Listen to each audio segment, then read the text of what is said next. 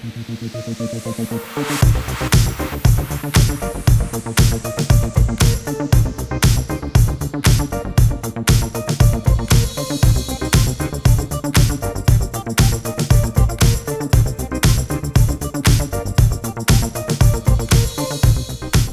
started as a casual conversation with our peers in grad school has turned into a passion for talking with creatives in Chicago.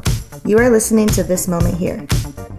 This Moment Here is sponsored by The Scene, Chicago's international journal of contemporary and modern art. The Scene features in-depth writing on exhibitions as well as highlight essays, artist profiles, and reviews. To read The Scene, published by Expo Chicago, visit thescenejournal.org or find a free printed publication throughout the city of Chicago. Hi everyone, you're listening to This Moment Here. I'm Sarah Reynolds. And I am Madeline Finley. And we're currently with Gonzalo Reyes Rodriguez. Welcome to the show. Thanks for having me. Hi Gonzalo, thanks for hosting us. Yeah, for sure. I like having people over my place. Mm-hmm. So why don't you start off by telling us a little bit about yourself, your relationship to Chicago, and then about your practice.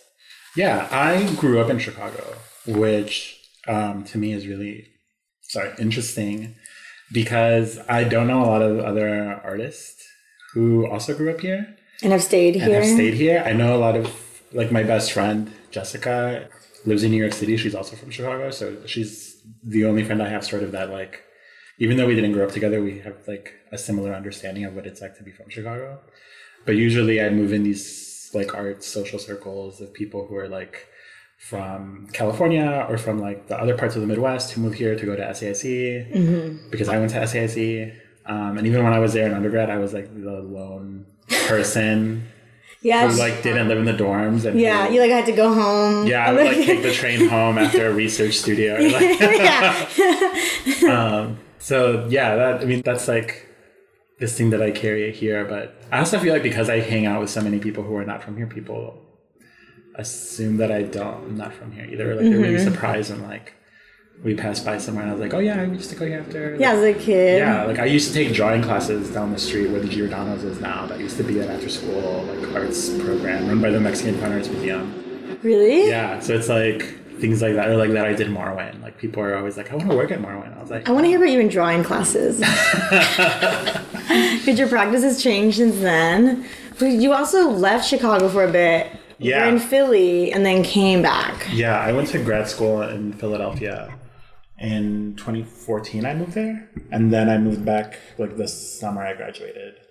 And that was because for two things. I sort of there's two things that two different people told me at the end of graduate school that I held on to because they made a lot of sense at the time. And they still do.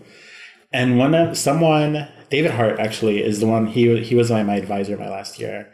And he had just moved to Philly after being in Chicago for a couple of years and sort of had blown up after taking 20 years off of art. Whoa. And he told me that if I move back to Chicago, that it's totally okay, but just not to become a Chicago artist. What does that mean? Well, it was just don't get caught up in the sort of localness of it. Mm-hmm. And if you're going to show work in Chicago, make sure it's when people from the outside are also here to see it as well. And during a fair. Yeah, during Expo or if you're, I don't know, in the summer, I feel there's a lot of people from the outside here. Or I bet even a group show, maybe a lot of the artists aren't Chicago based. Yeah. Don't become a regular staple in this circuit of things that is Chicago. Because it becomes really internal and sort of feeds into the weird incestuousness that exists here. Mm-hmm. So that was really good advice. So I took that and I moved back here and immediately after you graduated?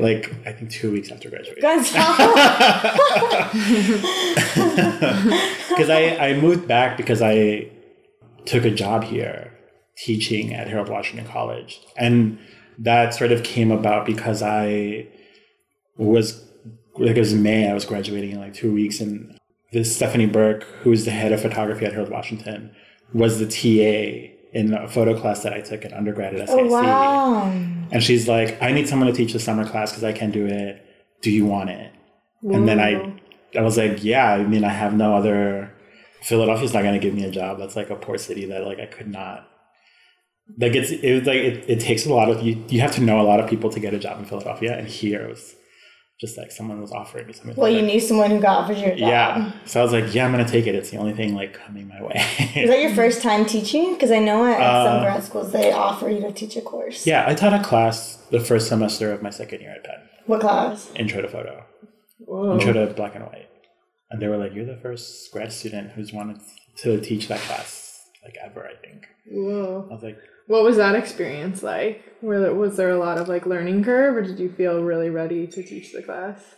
I felt ready because I had worked at Marwan as a TA, and I had been a TA at Penn, like 2 classes every semester for the first year, so I knew how that class ran because I TA'd it twice. TA really helps. It really like puts you in, like if you understand the way each institution teaches that class and what they want from it, TAing is a really good way of doing that and then learning from the teacher you're TAing for. Yeah, you get to see how they like compose a syllabus and how they handle certain problems. And seeing how like students react to what, so you can take it to your class. Yeah. Yeah, it was really good. I had a lot of, the way it works for grad students to teach was like you have to apply to do it, so not everyone can. And then you get paired up with an undergraduate faculty member that's sort of like your advisor, and they have to help you work on your syllabus. You can't submit. So you're not like set on your own. No. They're supposed to help you like edit and write it, and then you don't submit it to the department until they approve it first. And then they have to do 2 observations throughout the semester, one at the beginning and then one at the end. Oh, wow. So that was cool. I had this really cool advisor named Jamie Diamond who I had TA'd for the semester before, and we went on a study trip together to Berlin. So I knew her really well, and she was like a really big help in that sense. And the Penn art department's really small. Oh, it's tiny. Right. There's only like 12 or 13 people each year. Whoa. And then it's sort of hidden. Well, I mean, it's different now, I think. But when I was there, it was like really under the radar. Like no one really knew it existed. Like the UPenn grad program. Yeah, even within the university, people were like, oh, I didn't know that this was even offered. Yeah, because it's like hidden deep within the architecture school. You're like basically a sub-department, or it feels like that. It's weird because the department is graduate fine arts, and it's within the graduate school of design. Oh. So there's no undergrads, technically. They're in the College of Arts and Sciences. Why is it not associated with that? Because it's part of, I mean, this is why no one knows about it. There's like weird structure for it. It's part of it's like a grad only program. So does that mean that when you're teaching an intro class that it's open to the entire school? And so you might not necessarily have all art students? Yeah, there's a strong group of art majors at Penn, but it's mostly you're teaching to people who are taking it as an elective. So I had a lot of students who were like in Wharton or in the Perelman School of Medicine, or like... That's pretty cool. What else were they doing? Want to learn black and white photo? Well, they just needed an elective, a liberal arts elective, and that's like a photo class. And you're like, here I am. I'm here. Yeah. So tell us about your first time in Harold Washington teaching. That was a trip because it's the opposite. It's like a 180 from Penn. And you are on your own. Yeah, and I have no TA, and I mean, I didn't have a TA at Penn either, but I was on my own, and like the student body is very different. So I had like at Penn, I had like all freshmen and like maybe one sophomore who were like new to college, but also like they're at Penn, so they're like, you know, the smartest people in their high school. And used to being like in... Yeah, and they're like... Very rigorous. Yeah, they want to be like number one. They want to achieve. They want to be like super achievers. They are willing to like work really hard for it, and like they'll spend 10 hours on a... Yeah, and they'll like do everything you say to the T because they want that A really bad. Oh, wow. That's such a power... Oh, yeah, because you have to grade the work. Yeah. Because at SEAC, you don't get grades. There's no pass. Yeah, so you were grading. Did you have to... Was it hard to develop your criteria for the grading? Well, that's where I had a lot of help from the from TAing and from working with Jamie Diamond, because like I adopted like a grading rubric from them. Do you still carry it to now? Not really, only because like I teach at SAIC too, and that's pass fail, and then it's a different grading rubric at Harold Washington. That's a little bit like it's different. I also teach at UIC, and that's very different as well. So it's like these really disparate educational environments that I'm working in, and I have to sort of like adopt for each one. So like at Harold, all of my students work.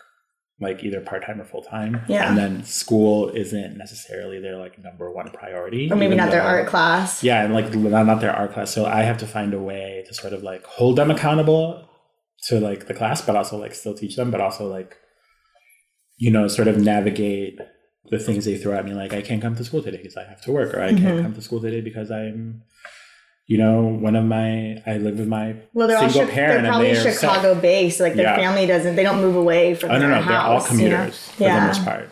And some of them are, and like it's so different generationally too, because some of them are like in 18 and in college for the first time. Some of them are like coming back to school after having dropped out after a while. Some of them are in their 30s and starting college for the first time after not going directly. Some of them are like retired people who are just taking classes because they have the time and they're interested. So did you see a drastic shift in the content of the work? I mean, I didn't know what I was doing when I got there. Like, you showed up in right after graduation? Like, I was like, I can't teach. Like, I literally moved to Chicago on a Friday and started teaching that Monday. Wow. And I didn't know what I was walking into. So I had to like learn fast, like how that school was different. As you went. Yeah. And like how it's like, students there understand things in a really different way than at Penn, which had been like my only teaching experience, like where I'm like the only one in the classroom.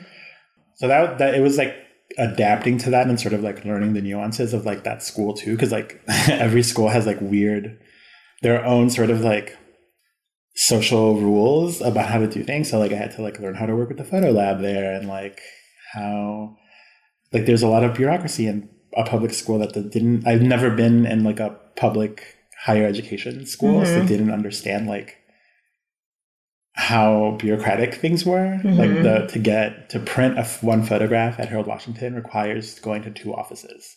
Oh my God. For a student too? For a student. That's a lot. And if you're on time, like if you have things to do, you can't be running around all the time trying to... Yeah, so I had to like learn that. Because I was like, oh, it's like not at SAC where you just type in your email and then it like bills you when you pay with your article. Yeah, and then it's done. It's there. It's like Penn was something similar to that too. And at Harold, you have to go to the business office, pay in cash. They give you a receipt. Take that to the art office. They take your receipt and they give you a print card. And then you can print it. And then you can print. And then do it again if it doesn't print nice. Yeah. That's ridiculous. Yeah. It's like learning all of that took that entire semester. And then it wasn't for like another year where I felt like I really understood the school. And then I started teaching at UIC and it was like learning that again. Learning all of it. So currently, how many schools do you teach for? Right now, I just had Harold this semester, but I also teach every other semester at SAIC. And that was also interesting too. In film, right? Yeah. I graduated from SAIC in 2009 and then I started teaching there in 2019. And it was 2019. So it's like 10 years later and it's like, that school is so different. Yeah. Yeah, I bet. Yeah. But it was like, it felt familiar enough. Yeah, all the buildings are the same. Everything just looks different inside of them. Except the classrooms. Yeah. The classroom my Todd and I had taken a class in and I was like, oh, that's so bizarre. How is teaching... Talk about your practice a little bit. Like because if you go from grad school right into teaching, I'm sure your mind space is like, you're still trying to make work and then you're adapting to this new school system and then trying to actually teach people the craft. Like how did those two things blend together or how do you keep them separate? I think, I don't know actually if I'm so confused about it and like at this point because I'm doing a lot of writing around that exactly right now. And like I think about like, I had to sort of learn to make art outside of school again after grad school, but at the same time, I was not really out of school because I was still teaching. Yeah. So those things sort of like blended in. So like whenever I taught an intro to the photo class, like I would be reading these things that my students were reading and I would reread them every semester.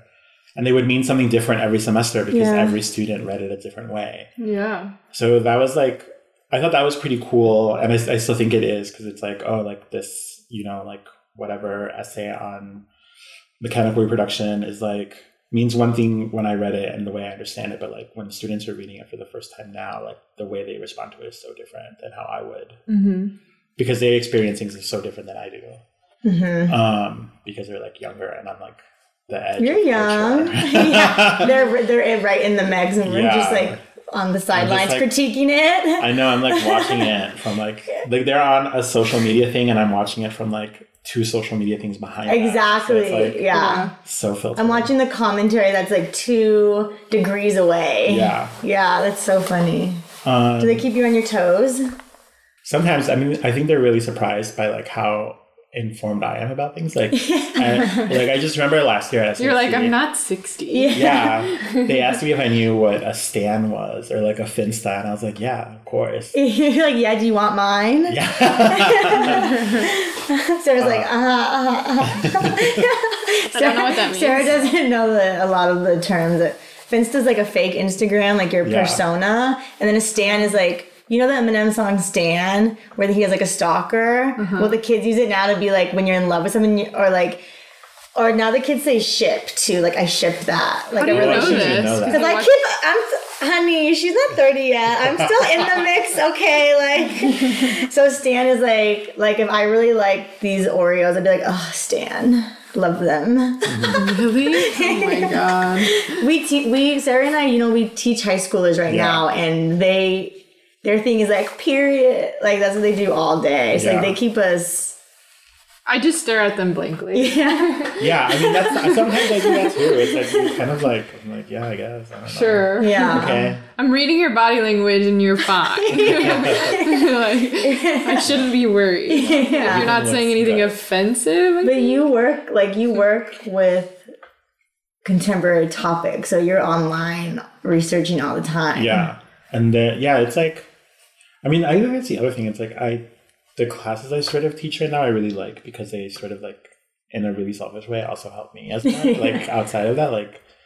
I don't think that's selfish. I think that's resourceful. I think that's using your time as an artist wisely. Yeah. Yeah. So, I mean, that's why I think it's like teaching has become like really blended in a way where it's like I'm constantly in conversation about the same things over and over again, but they're also like brand new at the same time because of the people I'm like engaging the material with. But then also my job is like, it's like I can use it as like this lab, but I don't, because I also like have to remember that like, oh yeah, like I can't be the only one learning. Like, I also have to teach them. Yeah, like the painting teacher on the side who's working on their own painting. Yeah. It's like copying all of us. Yeah. So I mean, but I do really like that. Or the sculpture teacher. Yeah.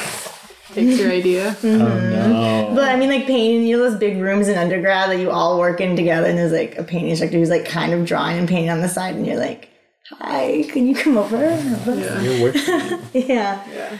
That's inspiring. So talk to us a little bit about your work. Like, what's the context? Like, what do you work in film and photography? Yeah, I mean, I mostly work in video and photo, but it's like like all of my work is sort of about photography, and the way I sort of like understand it as this like thing. Well, like I learned in grad school, like why I went to grad school actually ended up not being what I wanted. That's normal. Or like, you know what I mean? Like, yeah. Like I went in there trying to be something, and then I was like, wait a minute, I can't be that. Yeah. Mm-hmm. Like I can never make, like a beautiful photograph like Paul Sepoya or Laura Lipinski or like Melanie Schiff or something.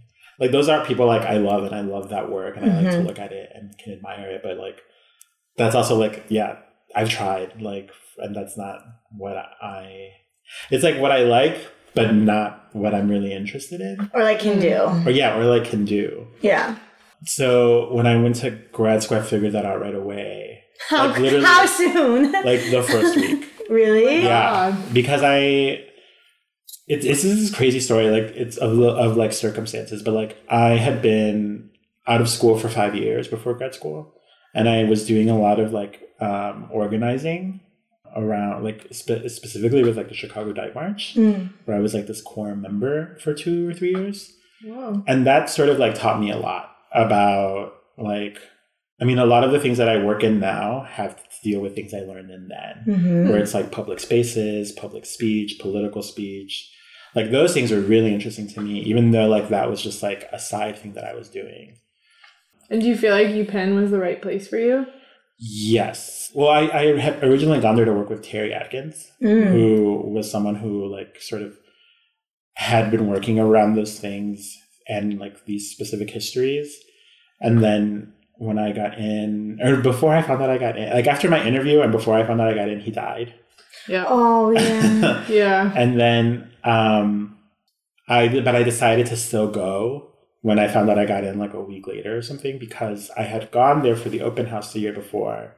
And I met with Terry, but I also met with Nancy Davenport, who ended up becoming my advisor and like someone who I worked super closely with the 2 years that I was there. And sort of when I got there, she was like, here's what you need to do. She gave you a blueprint? Yeah. She's like, these people, she like had like a copy of my essay that I used to get in. Oh, honey. And was like, these people are at Penn. You should take these classes here, here, and here. So she's like, go take August Silverman's class. Can you imagine? Especially because they're open curriculum. You guys don't have departments, do you? Or you do? It's one department called Graduate Fine Arts. See, that's what I'm saying. Like, you don't even have a path, like... Yeah, you can take like a physics class. As long as you're taking the graduate critique seminar. But I think it's easy probably to get lost if like you don't have like if you don't have painting classes that everyone kind of takes, like a seminar for you guys. You could easily go nuts. If you're not, like last semester you're like in this. Everyone's like, we need to check in. Like, what are you doing? You're using the proton collider or whatever. You're like looking. Yeah, exactly. They're like, why are you here? And you're like, I don't know. Yeah, it's kind of wild. Like you could do that, and but I feel like you have to be. It's like at SAIC is the same way. True. Like there's no. When I was there, I was like, after the first year program, I know what I was doing. I was undergrad. I took a fibers course because I thought I was like supposed to try new things, and it was, needless to say, very challenging for your girl. Yeah, but I took one. You just don't know, and I felt pressure to, and then I was like, it's gonna go. This is a waste of a semester. Yeah, I took print making. I was like, this should take so long, and like you get like one good print. I was like, I just want to draw. Yeah. I mean, I sort of because I was younger, or when I was like 19 or something when I was doing that, I sort of just like went with it and sort of like fell into this path. Wait, but we never talked about this. When you entered SAIC coming from high school, did you want to do photo? Or you wanted to go to art school? No, I just needed to go to college, and like SAIC was the only school that gave me all of the money. Oh. And then my backup was like, well, if I don't like it, I can go to UIC and study science or something. Mm-hmm. And then... But you wanted to be an artist or no? Kind of. Like, I had taken a lot of after-school arts programs, and I was doing, like, insane things where I was, like, taking... Like, I went to an arts high school, and I was taking AP sculpture there. And then I was taking 2 classes of AP photo through Gallery 37's the Advanced Arts ASM! Represent. And then after that, so I would get out of school early to go do that, and then I would do that downtown, and then after that I would go to Marwin on Monday and Wednesday, and Yollocalli on Tuesday and Thursday. Wait, are you an ASM alumni? Yeah. Well, you said Gallery 37? AAP. We didn't get paid. It was it was like high school class for us, and we got like. Like you guys did it during the day? Yeah. Oh yeah. Oh yeah. That's so cool. It's good to hear that those like after school programs are actually like productive and valuable. Because sometimes I wonder, like, I feel like our students really enjoy it, but I wonder like what they carry on from the program with them. It's real. I went to those programs with a lot of people who are doing some pretty rad stuff right now, even though a lot of it is not in art. Right. Mm-hmm. Like, surprisingly, a lot of them are doing like public service, civic positions where they're like leading political campaigns. Or, that's awesome. There's some of them are like aldermen or like running for aldermen. I mean, ASM does have leadership courses, and they do have things that like kids could probably start in that way. Well, I think one of the main things that I see with our students is like it's a space for them to feel like they're doing well at something. You know, like it's not our position as their art leaders or whatever instructors to tell them it's bad or good. It's just like a space where they can do what they want and it's like and the ones who want to be challenged to like further their art, they show it, and like and it's like a commitment of like having to go there after school every 3 times a week. So that was good. So I mean, I didn't know I wanted to be an artist, but then I did when I got there, and I was like, when I was in CP, I was like, I'm going to learn how to core program? Yeah, when I was in core. I remember core. And when it was called the first year program. Yeah, that thing was brutal. Yeah. But I was Walk me through this, because I didn't. Basically, you see everyone, you start with drop like flies, but it's basically core program. It's optional. So this is where I met Stephanie. I met Stephanie in research program. So you're with a group of kids the whole year, the same research class. How many students are you with? 13. No. For core is big, but research is small. And then core, you're with like 30, 40 kids, and you're divided into groups 2D, 3D, 4D. That's how they did us. Yeah, same. And you rotate every 3 weeks or so. Every few weeks, like they divide the year into thirds. And then, so like first you do 4D, which I was like, did I choose the right school? I got to do a sound piece. To this day, it's traumatizing. And then 3D sculpture, 2D drawing, and they teach you the skills that you can. Yeah. Minimal introduction skills. It's more like to get you like thinking about it, like to know your options. Whoa. And it was really frustrating at first because it was like I thought I had like all this experience from all these after school programs. Same. And then the point of that, I think, was to sort of like break any assumptions you have about art down and like build you back up their way. So I mean that was kind of interesting. I mean, I feel like SAC undergrad has like 80% dropout rate or something. No, they told us at the first day. They're like, look to your right and look to your left. Like those people won't be here. Literally. Wait, really? Yeah. The undergrad's really hard. I think when I was there, it was like a 60% dropout rate in the first year. That's why the acceptance rate is so high, because the dropout rate is so high. I mean, that kind of makes sense because I feel like when I talk to people, the class in the beginning sounds large. And then when I was like in the sculpture department during grad school, it didn't seem like there were that many students there. Yeah. So I was like, where are all these kids? They dropped out. They dropped out. Or transferred or something. Yeah. Too much. I want to hear about... So one thing I find so interesting about your work is like, you take it other like places. So you do residencies, you have shows in different cities, and like, how do you think that impacts the work? Like, how is working in Skowhegan also having a show in Mexico City? I think that's just part of the non-Chicago-ness of it. Well, I mean, I don't know. Part of me is also like, I just don't... I think like there's a specific thing that Chicago likes, and like I'm not it. But that's okay because I just am living here because it's like cheap and it's easier for me to get a job here.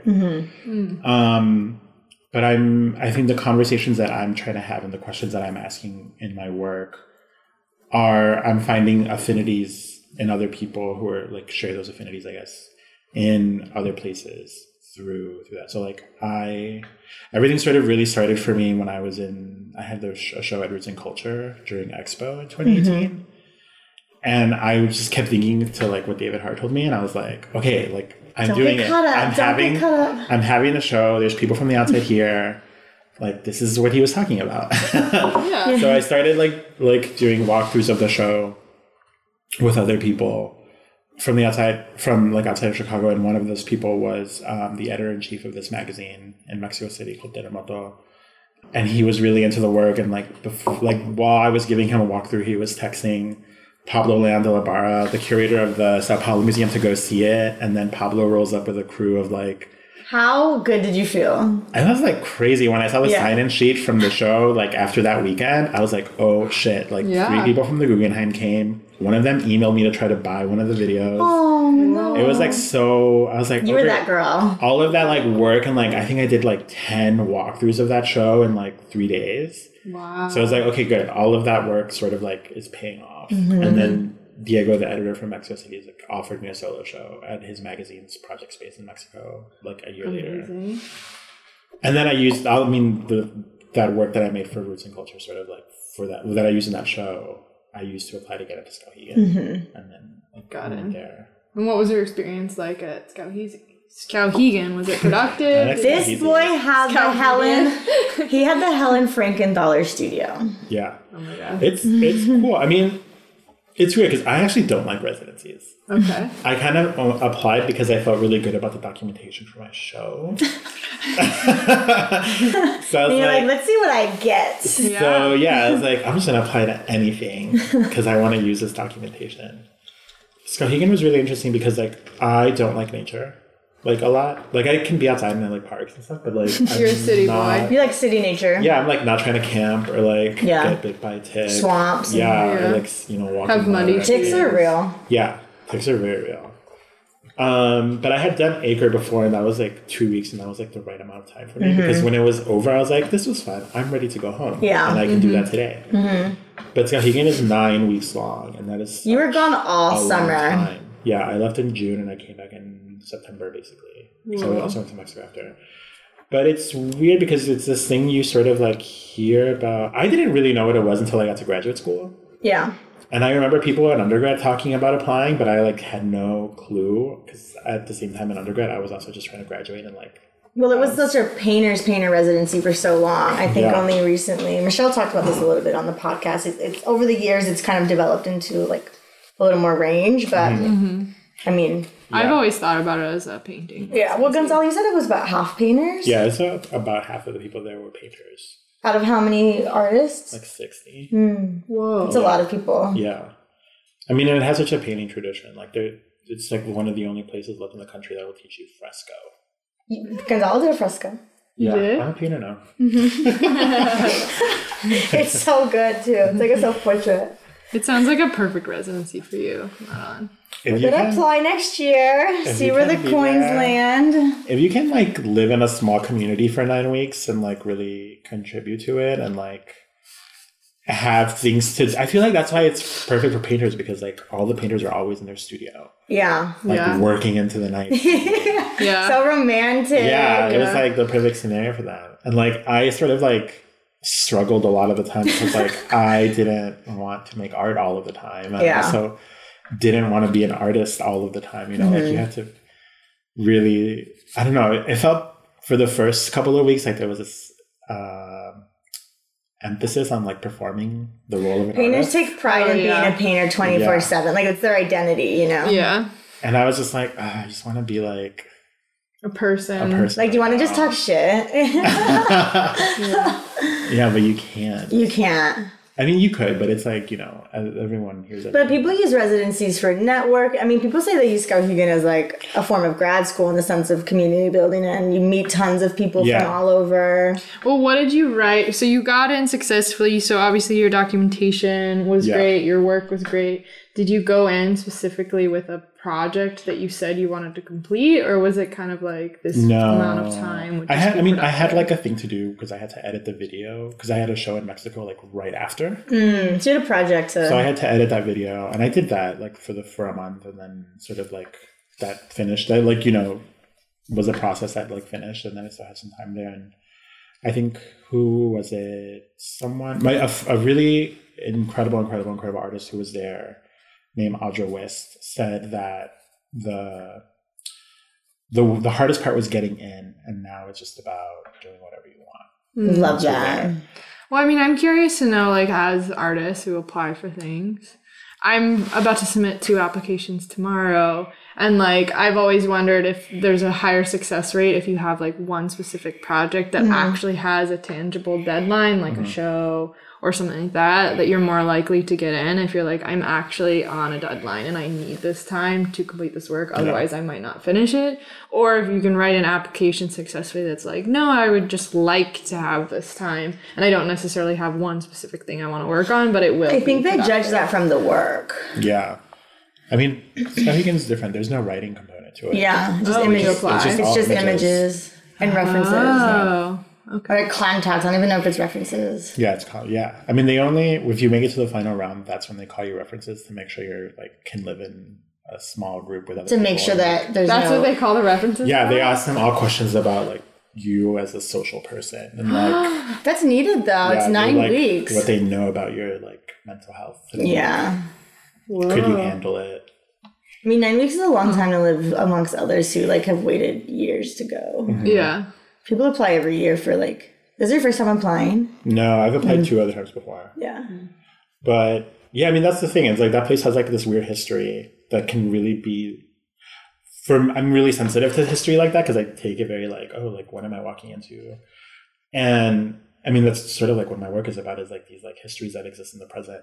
Right. And like Skowhegan is full of that because you walk in and you're like, oh, this is like the mythical place. Yeah, that's where I want to go. And then you get there and you're like, everything is named after someone, you know. Yeah, you got Helen Frankenthaler. Yeah, and it's like the first thing we did when I got there was like we had to go around the tour of the campus on our own and sort of like look at all the studios and like write down our top 5 or top 3 or something because you get your studio based on lottery. So you might not even get your top. That's 3. like total SAC undergrad BFA show. It's lottery. And then I just remember walking into a lot of them and being like especially the older looking ones, more mature, the more like the ones that were built in the 70s and are still up. And I was just like, and like on the back of the door is like all of the people who've had that studio write their names on it. And I remember walking out of one of them and I was like, I don't want the Rodney McMillan studio. Like I can't live up to that. I can't do that in this space. So I feel like Francesco Clemente taught there one summer because they used to have visiting professors, right? They still, there's visiting faculty. So I was just like, I don't want that. And I was looking, I remember like being in the fresco barn and like looking at all the frescoes around. I was like, I cannot be here. Or like when you're in the library, you look up and there's like frescoes on the ceiling by like Carol Walker and like Carrie James Marshall. And you're just like, I can't. It's a lot. I don't want to be like... Let me edit my video. I was like, I want to go to the computer lab. But I got really lucky because there was one studio that was like a separate lottery because it had just been built. And they had all this, it was built with money given to them by the Helen Frankenthaler Foundation. Love. So there was 3 studios, brand new. I was the very first one in my studio. So I was like, sick. No burden of history. Yeah. Oh my God. The burden of history and art is so real. Yeah. So real. So real. So it's good that you like knew right away and you didn't have this weight on you the whole time you were there. Because you can't escape it. You can't. It's like crazy. And then that place is like steeped in its own history too. Like every summer you make it transforms. That's what the director said. Like this place is so magical because every summer it's a different place because it's like what the people make of it. But like when you walk into the snack room, it's like there's a board that from every year with everyone's signatures on it, and you're just like trying to eat a pear, but like everywhere you look, there's like all these names. That's crazy. And you're like, just let me be. I was like, I don't want to feel bad about like not doing anything today. Like I just want to go swimming. Like that's the only thing I want to do. Was the food good? No.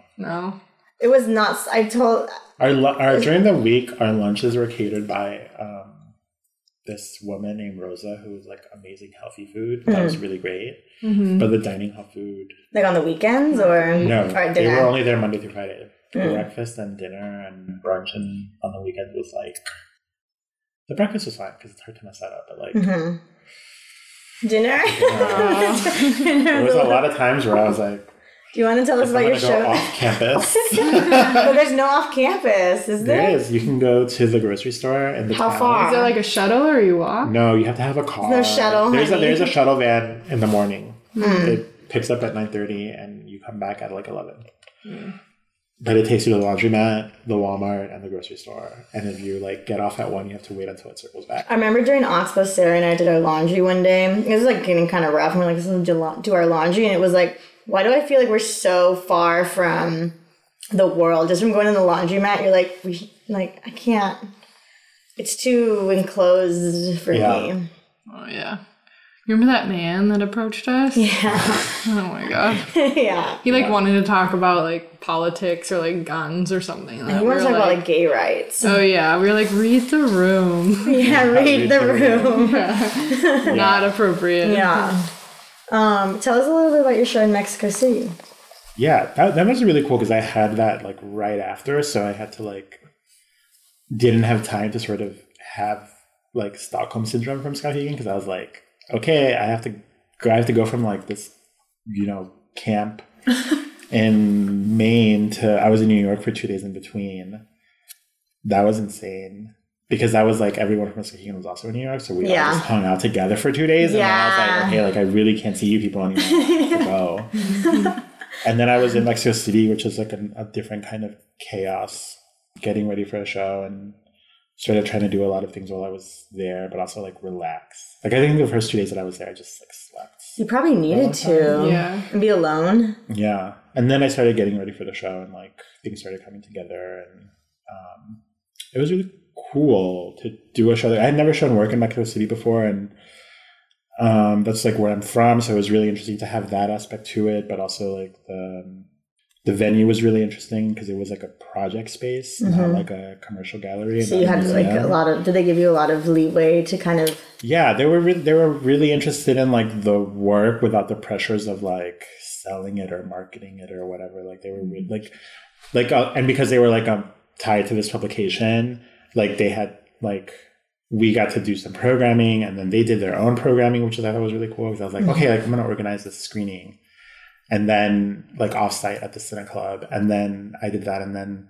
they were like, okay, we're gonna bring in this like archivist and like this professor from the university in Mexico City to go do a talk about your work. That's so awesome. And then they did that, and I was like, yeah, you have these two really intelligent people saying all these great things. Mm-hmm. And have to do that because they were really concerned with like the production of knowledge and like sort of art in that way, which is what I'm interested in as an artist. And that was really cool to have like that kind of support. Mm-hmm. And then we've got a really cool publication out of it, like a really beautiful risograph. So yeah, that was a really amazing experience.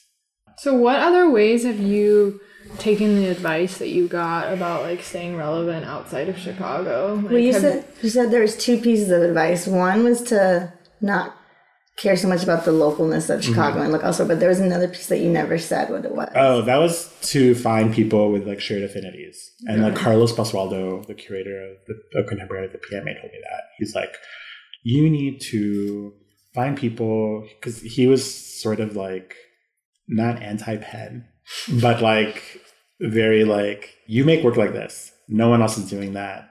And here you need to go find people who are interested in similar things that you're interested in and sort of like work that like together in that way. Build like, build that community. So I feel like I've been able to do that not here, but like through connections abroad, like through Teramoto here, through people I've met from other group shows I've been in that live in like Europe or New York. Like I also studied abroad in Spain, so I keep in contact with a lot of people there. And I did a residency there in between grad school at the Reina Sofia Museum that like introduced me to a lot of people who like are not necessarily artists, but they like work in media or like curatorial things that are interested in those things. So like that network is like, I have it now, even though it's like I don't have it like close locally. Yeah.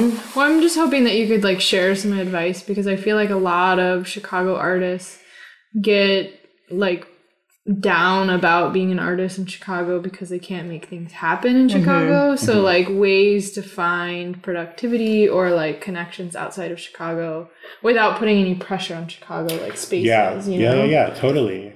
I mean, I don't know. One thing I do like is there's sort of like a resilience here where like you can have, someone was asking me, they're like, what are the cool spaces in Chicago?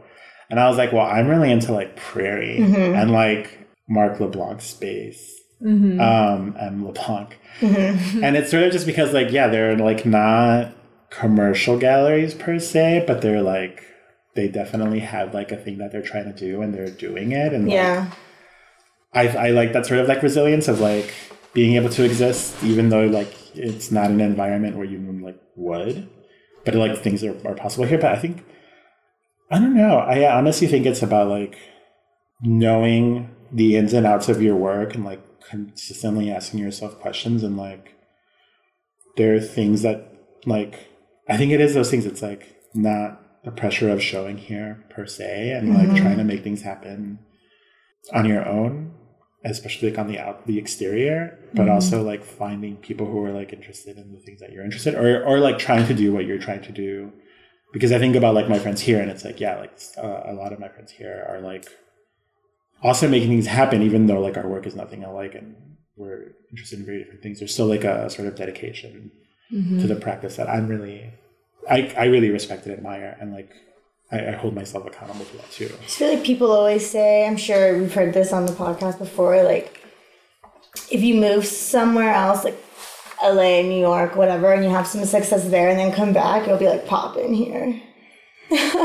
I don't think so. You don't think so? I feel like I know a lot of people who've come here, like who've done like incredible things in New York, and they move here and like people don't care about that. Yeah, why is that? I don't know, but it's like I'm like, you're missing up on like a crazy opportunity. Yeah, like a great artist who.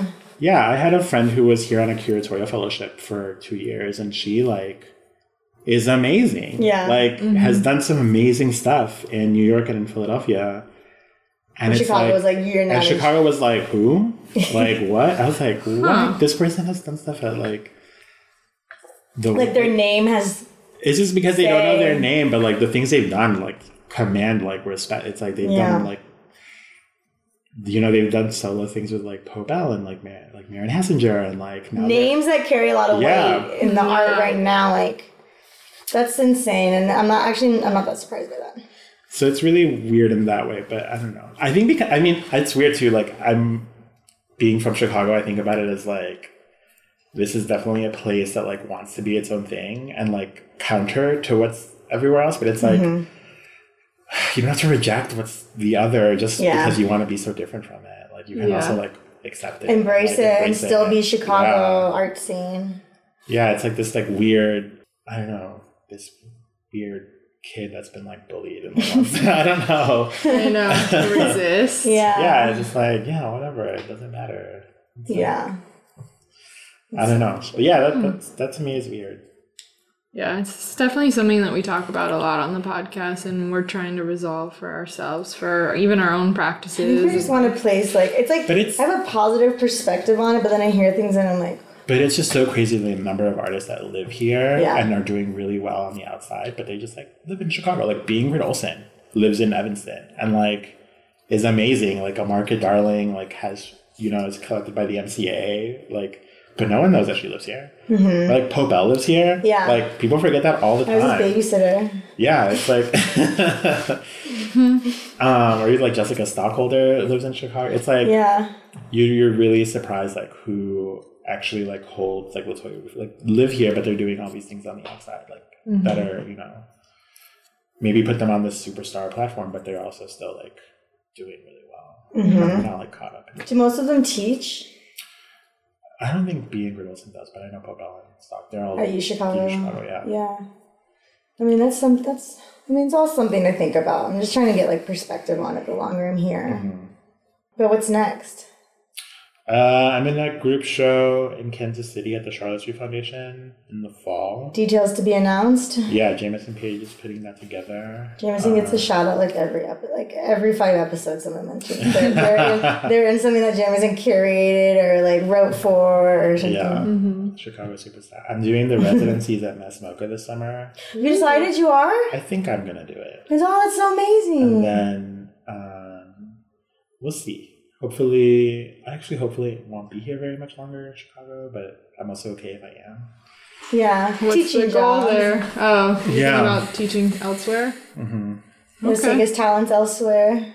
Can you share where elsewhere might be? Or? Not yet. Okay. Not yet. TBA, yeah. That's exciting. What would be your dream class to teach? Yeah, and like where?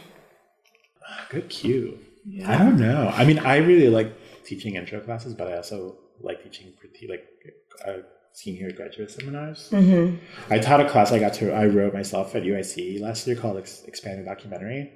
That was really great. Yeah, didn't you give your students this crazy assignment where I was like, Gonzalo, where like they had to create a show and like write the press release. Oh, that was curate it. That was from my contemporary art seminar class at UIC. That was like they had to curate themselves into a show with like a fictional show and sort of write a press release and a statement and make a book, like a catalog. That's cool. That's sort of like how you find yourself within contemporary art. Yeah. No, but the documentary class is cool because it was like really, that was a class I was like, oh, this is sort of my approach to making work. And like, I'm going to teach it in this class and like think about the ideas I'm thinking about alongside students who are interested in those things or like want to get to know more about them. So it's like a documentary way of thinking through contemporary art. So using all these documentary strategies to make art and how it expanded beyond photography into video, into performance, into like writing, into like essayistic installation. So that was really cool. I would teach that again. I would actually like to teach it. I would teach it at UIC again. I would, but I think it needs to be in a program that's like not department based and like really like open. Just so it's not only film video people. So the conversation can open up. Regionally, where would this dream class take place? Warm, cold. I think I could teach it anywhere. Yeah. I also kind of want to teach in Mexico City. That would be so amazing. That'd be really cool. But yeah, I don't know. Sounds like it's gonna happen. You seem like you're a great teacher. Oh, is there anything you want to mention before we wrap up? I don't think so. I think you covered all your bases. Yeah. Well, we'll be... I mean, we didn't really talk about my work, but that's okay. Well, where can they find it? And I have a website. It's just gonzaloreyes.info. Okay, and then we'll announce... Maybe we'll talk about the Jameson show when it gets closer, because it's next fall. It's in September. Yeah. Yeah, we'll make sure to share details. Maybe we can do like a Skype interview with him. Can you imagine? Maybe both of you. Okay, well, thank you, Gonzalo. Yeah, sure. Anytime. Bye.